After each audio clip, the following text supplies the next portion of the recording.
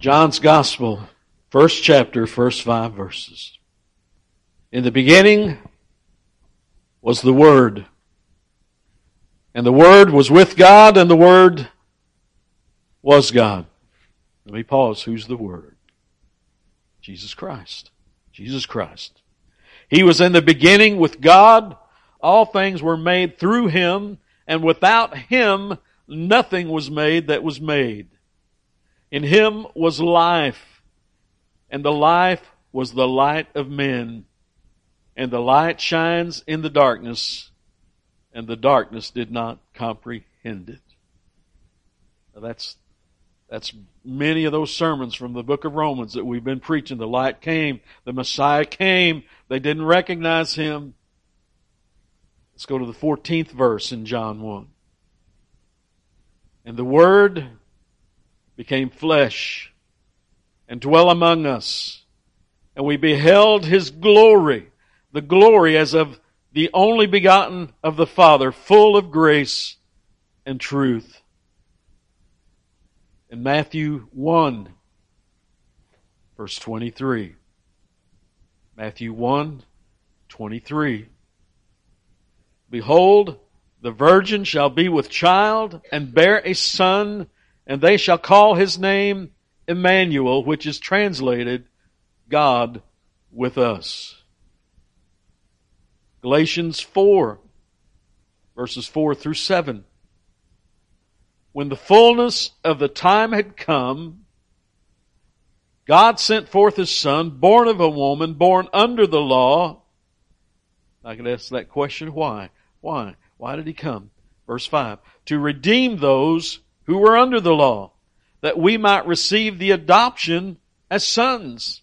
And because you are sons, God has sent forth the Spirit of His Son into your hearts, crying out, Abba, Father. Therefore, you are no longer a slave, but a son. And if a son, then an heir of God through Christ. Isn't that a glorious passage? When the fullness of the time had come. Let's go to 1 John. 1 John 4, verses 9 and 10. In this, the love of God was manifested toward us. Let me pause. Manifested, made visible, made real, made where we could see and know. In this, the love of God was manifested toward us. How? That God has sent His only begotten Son into the world. And let me pause there. How did He send Him? A babe born in a manger, born of a virgin. That's how He sent Him. In this the love of God was manifested toward us, that God has sent His only begotten Son into the world, and I can say why, that we might live through Him. And this is love, not that we love God. Pause there again, for we know we were all enemies of God, but that He loved us and sent His Son to be the propitiation for our sins. John 3:16. For God so loved the world. In this way, God loved the world, that He gave His only begotten Son, that whoever believes in Him should not perish but have everlasting life. Isaiah 9:6, we read earlier as we sang the song, His name is wonderful.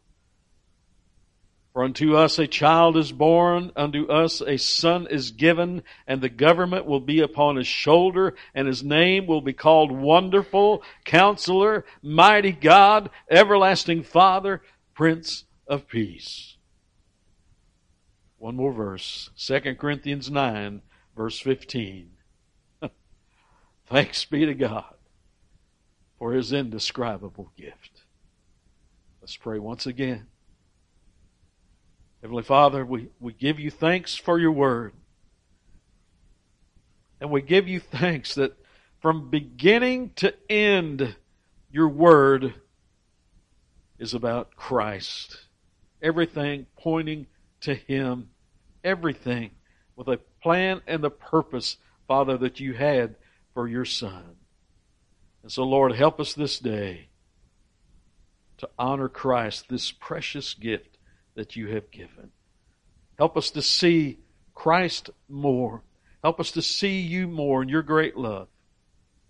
And Father, as always, should there be one here today who is yet lost and in sin, oh Father, have mercy. Open their eyes to the truth of Christ and of why He came. And Lord, draw them to yourself.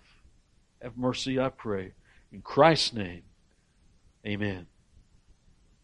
I want to read a quote taken from the opening of a sermon that Charles Spurgeon preached December 24th, 1871 at the Metropolitan Tabernacle. 1871, 150 years ago this week. And he opened by talking of some of the things that I talk about quite often when we have our communion service here. And in a sermon, he first talked about the Roman Catholic connection to Christmas, Christ Mass. And he talked about, and you've heard me talk about, the heresy of the Mass, the prayer of transubstantiation, where the priest prays and the wine and the bread is transformed into the actual body and blood of Christ. No, not to be represented again. His sacrifice was once and forever and for all time. Not to be represented. And that's how they would say it. You know, you'll never hear me say, this represents. When we have the communion table, I'll not use that word. I used to use that word until I find out it is taken a totally different way by many. It represents. And that's not true. Spurgeon says that he abhors the Mass, and I would agree. But in the United States, we have a holiday on our calendar, December 25th. That is what? Christmas. It's got the name Christ in it. So I'm okay. I'm okay. And then he talked about December 25th of not being Jesus Christ's actual birthday, and we know that's true. December 25th is not the actual day. It is several months. If you tried to pinpoint it, it would be several months from December 25th. Scripture doesn't give us the exact day. You can kind of pinpoint a time frame, a bit of a time frame, but we don't know the exact day. And Spurgeon says, but man has fixed the day. And he even said this: superstition fixed the day. And another point that he mentioned was that there is no scriptural mandate to celebrate the birth of Christ. And if anybody would tell me that, I'd say, you're right. You're right. I can't go to a scriptural mandate where we are called to celebrate the birth of Christ. Now we can go and talk about remembering His death, just the words of Christ. That's why we have communion every month here at Arcadia Valley Community Church. But there's no mandate given by Scripture to celebrate the birth. And then Spurgeon goes on to say this, and I've read this probably a couple times throughout the years, but I want to read it again. But he says this, after saying all those things, he says, nevertheless, since the current of men's thoughts is led this way just now, I see no evil in the current itself. What's the current right now throughout the world and in this country? What's everybody thinking about this week? Christmas. You can't avoid it unless you just hunker down in your house and not turn on anything from the outside world. You cannot avoid it in this country and in many parts of the world. You cannot avoid it. And then he goes on to say, because of this being prevalent, and remember this is 150 years ago, he says, I launched the boat of my discourse into that stream and make use of the fact. See, I like that. This is Spurgeon. Everybody's talking about it. I'm going to make use of it. I like that. That's how I look at this. And make use of the fact by endeavoring to lead your thoughts in the same direction, since it is lawful and even laudable to meditate upon the incarnation of the Lord upon any day of the year. I believe everybody would say amen to that. It's Scripture. It cannot be in the power of other men's superstitions to render such a meditation improper for today. Remember when he preached this. Christmas Eve, 150 years ago. Regarding not the day, let us nevertheless give God thanks for the gift of His dear Son. End quote. Regarding not the day, regardless of what you think about the day on the calendar, always give thanks for the gift of Christ and of Him coming. Because is there ever a time when it is inappropriate to meditate and consider the incarnation of our Lord Jesus Christ? No. And if anybody would have an argument with that, there's something wrong, I believe. There would never be a time when it's inappropriate. So may we consider the birth, the life, the death, the resurrection of Jesus Christ every day of the year. May we remember why Jesus came to this earth that He created. Why did He come? And we began looking at it last Sunday when we finally got down to the latter part of Romans, the 3rd chapter. Paul had just laid out the groundwork to say that all have sinned and have fallen short of the glory of God, that there is none righteous, no, not one, that all the world is guilty before God because of sin. He had just laid the groundwork to establish that as fact. And then he said, let's read from Romans 3, verses 21 through 26. But now the righteousness of God apart from the law is revealed, made manifest, if you want to put that in there, is revealed. How was it revealed? Through Christ, being witnessed by the law and the prophets, even the righteousness of God through faith in Jesus Christ to all and on all who believe. For there is no difference, for all have sinned and fall short of the glory of God, being justified freely by His grace through the redemption that is in Christ Jesus, whom God set forth as a propitiation by His blood through faith to demonstrate His righteousness. Because of His forbearance, God had passed over the sins that were previously committed to demonstrate at this present time His righteousness, that He might be just and the justifier of the one who has faith in Jesus. Jesus came to this earth that He created that He might provide redemption, righteousness, justification, and be our propitiation for sin. That's why He came. Let's look at that Galatians 4, verses 4 and 5 one more time. We read it earlier in the opening. But when the fullness of the time had come, God sent forth His Son, born of a woman, born under the law, to redeem those who were under the law, that we might receive the adoption as sons. When the fullness of the time had come, when the completion of the period of preparation in God's sovereign timetable of redemption had come. Everything from the birth of Christ previous was all preparation of Him coming. When the fullness of the time had come, when the law had fully accomplished its purpose in showing man his utter sinfulness and inability to live up to God's perfect standard of righteousness, God in His sovereign timing ushered in the new era, if I could say it that way, of redemption through Christ, the blood of Christ. God sent forth His Son. He provided the righteousness that man could not provide for himself. Jesus came. The Son of God, the King of glory, of infinite worth. And He had to come because it would take this to atone for the sin of mankind.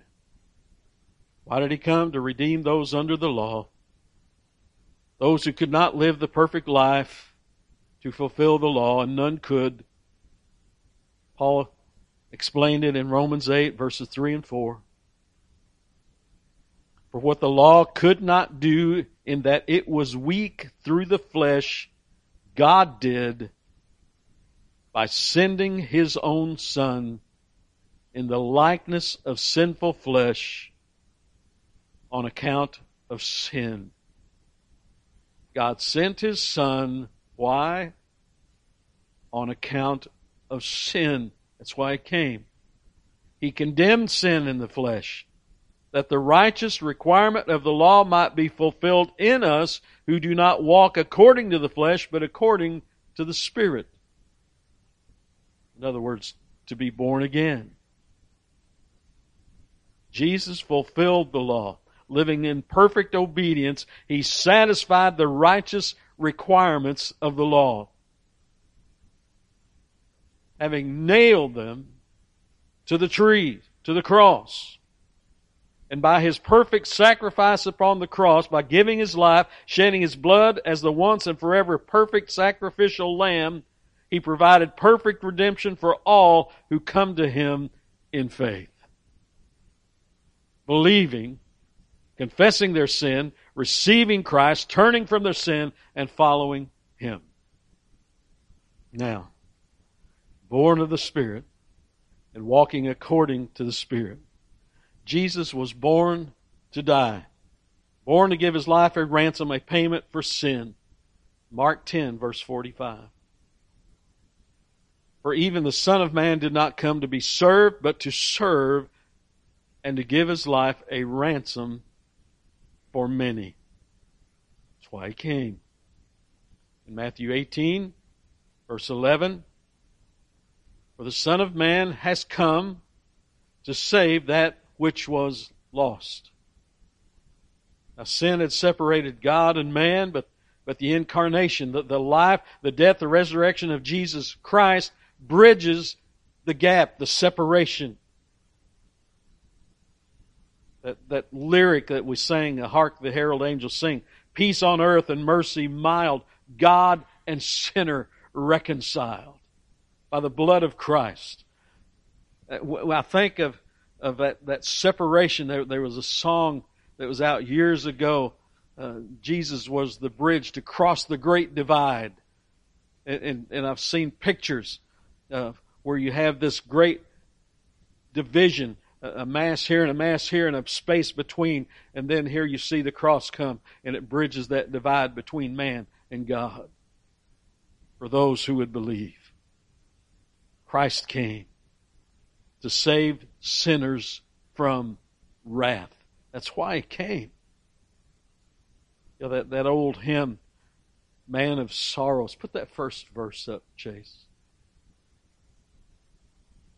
Man of sorrows, what a name for the Son of God who came, ruined sinners to reclaim.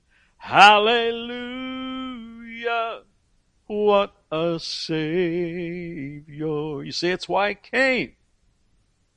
We were ruined. We were in darkness. We were dead in trespasses and sins, but Christ came to reclaim us, to purchase us, to redeem us. Hallelujah. What a Savior. Unto you is born this day a what? Savior, which is Christ the Lord. Let's read a part of what what we would consider the Christmas story in Luke, the second chapter, the 1 through 14. Luke 2, 1 through 14. And it came to pass in those days that a decree went out from Caesar Augustus that all the world should be registered. The census first took place when Quirinius was governing Syria. So all went to be registered, everyone to his own city. Joseph also went up from Galilee out to the city of Nazareth unto Judea, to the city of David, which is called Bethlehem, because he was of the house and lineage of David, to be registered with Mary, his betrothed wife, who was with child. So it was that while they were there, the days were completed for her to be delivered. And they brought her forth, and she brought forth her firstborn son, and wrapped him in swaddling clothes, and laid him in a manger, because there was no room for them in the inn. Now there were in the same country shepherds living out in the fields, keeping watch over their flock by night. And behold, an angel of the Lord stood before them, and the glory of the Lord shone around them, and they were greatly afraid. Then the angel said to them, Do not be afraid, for behold, I bring you good tidings of great joy, which will be to all people. For there is born to you this day in the city of David a Savior, who is Christ the Lord. And this will be the sign to you. You will find a babe wrapped in swaddling clothes, lying in a manger. And suddenly there was with the angel a multitude of the heavenly hosts, praising God and saying, Glory to God in the highest, and on earth peace, goodwill toward men. That's Christ. That's Him coming. I bring you good tidings of great joy. You ever thought about that? Great joy. That's why Jesus came, to bring great joy. And when we are born again believers and consider and meditate on the incarnation of the Son of God, are we overwhelmed at the thought of great joy coming? A joy that once you have it, once you have been born again, having believed the gospel, having received Jesus Christ as Lord and Savior, nothing can take this joy away. Amen? Now, our happiness, we preached this a few months ago, our happiness will go up and down and all over the place, but joy never changes. Never changes. To have this joy, this John Piper describes it, indestructible joy. Indestructible joy, a joy that once you have it, it cannot be taken away. Let's go to John 15, verse 11. And we preached through John 15 again a few months ago, and this is Jesus as He was sharing with His disciples of the things that would happen as the time of the cross drew near. And He had just shared the story. As in my mind, I could picture as they're walking near a vineyard to stop, and Jesus giving this word picture, I am the vine and you are the branches. And then through all of that, verse 11, Jesus said, These things I have spoken to you, that my joy may remain in you, and that your joy may be full. And then after this, they had entered into the Garden of Gethsemane. He had been talking about how He must go away, but that they would see Him again. And it would be later before they could fully understand and comprehend what Christ was saying. But He said this, John 16, verse 22. Therefore you now have sorrow, but I will see you again, and your heart will rejoice. And your joy no one will take from you. And we know what many of these disciples faced, even unto death, as they served Christ. But I guarantee you this, no one took their joy from them. No one. So for those who are born again, born of God, born of the Spirit, we possess in Christ indestructible joy. I want to read several verses that talks about joy this morning, that we might have this thought in our mind as we consider the week that lies before us. And Galatians 5 verses 22, 23. But the fruit of the Spirit is love, joy, peace, long-suffering, kindness, goodness, faithfulness, gentleness, self-control. Against such there is no law. In Romans 15, verse 13, now may the God of hope fill you with all joy and peace in believing, that you may abound in hope by the power of the Holy Spirit. In Psalms 5, verse 11, but let all those rejoice who put their trust in you. Let them ever shout for joy, because you defend them. Let those also who love your name be joyful in you. 1 Peter 1, 8 and 9. Whom having not seen you love, though now you do not see him, yet believing you rejoice with joy inexpressible, unspeakable, and full of glory, receiving the end of your faith, the salvation of your souls. Isaiah 61, verse 10. I will greatly rejoice in the Lord. My soul shall be joyful in my God, for he hath clothed me with the garments of salvation. He has covered me with the robe of righteousness, as a bridegroom decks himself with ornaments, and as a bride adorns herself with her jewels. That's a great verse. That's Isaiah. That's 600 years before Christ was even born. Was the prophecies there that spoke of Christ coming and what He would do and why He was coming? Yes. My soul shall be joyful in my God, for He hath clothed me in a garment of righteousness, of salvation. He has covered me in the robe of righteousness. That's what happened through Christ. That's why He came. For all who would believe, receive Christ, covered in a robe of righteousness. Jeremiah 15:16. Your words were found, and I ate them, and your word was to me the joy and rejoicing of my heart. For I am called by your name, O Lord God of hosts. Now we can take that today, the child of God. Can't the child of God say that? Your word to me, the joy and rejoicing of my heart. About Isaiah 35, verse 10. And the ransom of the Lord shall return and come to Zion with singing, with everlasting joy on their heads. They shall obtain joy and gladness, and sorrow and sighing shall flee away. Aren't you thankful for the day when all will be joy? All will be joy, perfect joy. Sorrow and sighing shall flee away. Spurgeon said this, another Spurgeon quote. Rejoice, O sinners everywhere, for the restorer of the castaways, the Savior of the fallen, is born. Join in the joy, you saints, for He is the preserver of the saved ones, delivering them from innumerous perils, and He is the sure perfecter of such as He preserves.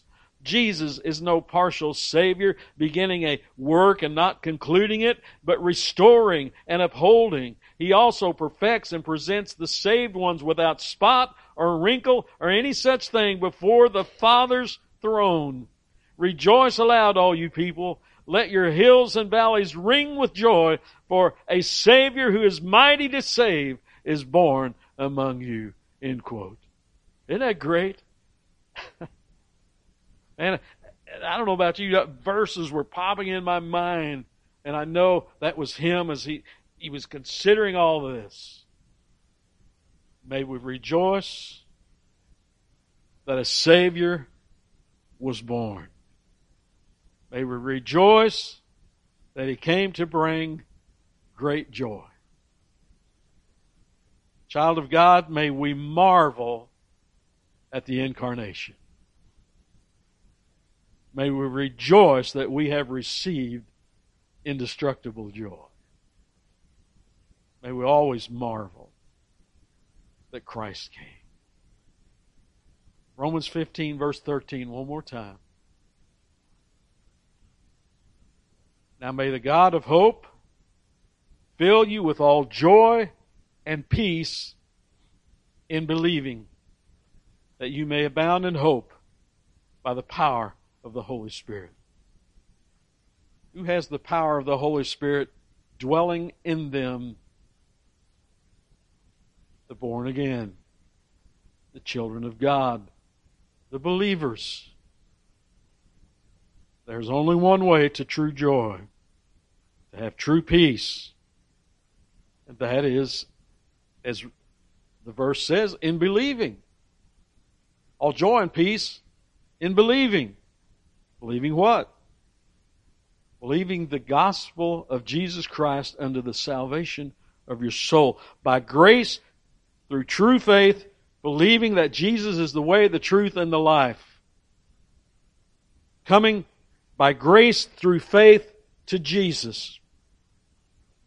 See, this is the believing that will save your soul. Not a made-up holiday believing that you might hear the bell of Santa Claus. That kind of hurts my heart when I see a shirt or see something, just believe. And I know so much of it is taken from that movie where the only way you can hear that bell ring is if you believe. And that believing means nothing. Absolutely nothing. But believing Jesus Christ is the Savior of the world who came because of sin to die on the cross, to redeem fallen mankind, to redeem all who by grace through faith would believe. Are you filled with all joy and peace in believing? Do you abound in hope by the power of the Holy Spirit? Jesus came to this earth to be the perfect sacrificial lamb, to give His life a ransom for many, to bring tidings of great joy, to pay in full the penalty of sin for all those who truly believe. John 3:14 through 18. And as Moses lifted up the serpent in the wilderness, even so must the Son of Man be lifted up. Why? Why would He have to be lifted up on the cross? That whoever believes in Him should not perish, but have eternal life. For God so loved the world that He gave His only begotten Son, that whoever believes in Him should not perish, but have everlasting life. For God did not send His Son into the world to condemn the world, but that the world through Him might be saved. That's why He came.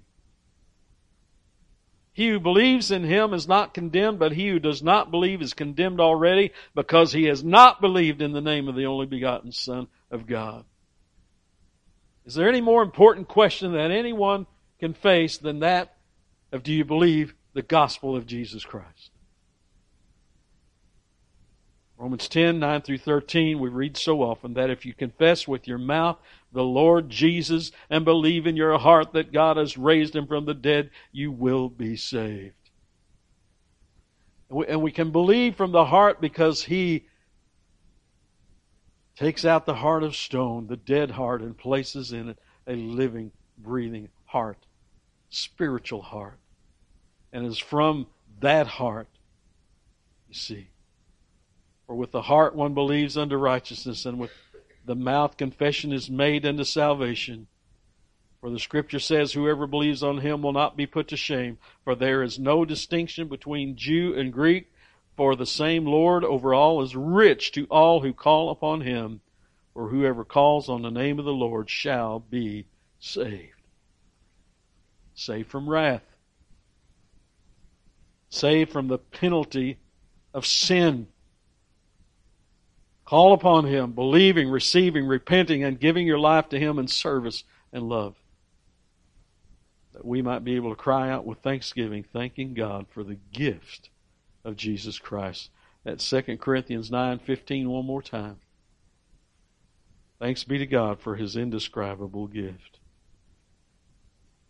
Well, let's read one more time Romans 15, verse 13. Now may the God of hope fill you with all joy and peace in believing, that you may abound in hope by the power of the Holy Spirit. Let's pray. Heavenly Father, we give you thanks. Thanks for your mercy and love. Thank you for providing a way to you to bridge the gulf that had separated us.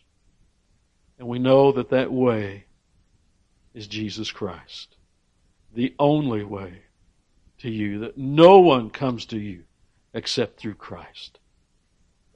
So thank you, Father, for sending your Son, your only begotten Son. And help us, Father, even through a time such as this where there's so much celebrating going on that has nothing to do with Christ and the cross, that yet because there has been fixed a day by man, Lord, help us that we might use it to share the true gospel of Jesus Christ and of why Christ came. So, Father, help us.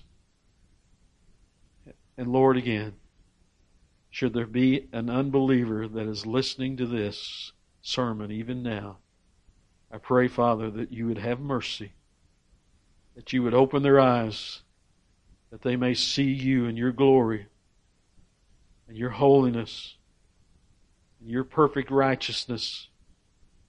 And in getting a glimpse of that, they see their utter sin and separation from you. And then, Father, we know upon that understanding that you are drawing them to yourself. So, Lord, give them faith that they might believe, Lord, that they might confess their sin, they might receive Christ, that they might turn from their sin and forever follow you. So, Father, help us to share the life of Christ, the birth, the life, the death, the resurrection with a lost and fallen world. So we give you thanks. Thanks for your indescribable gift. That's in Christ's name I pray. Amen.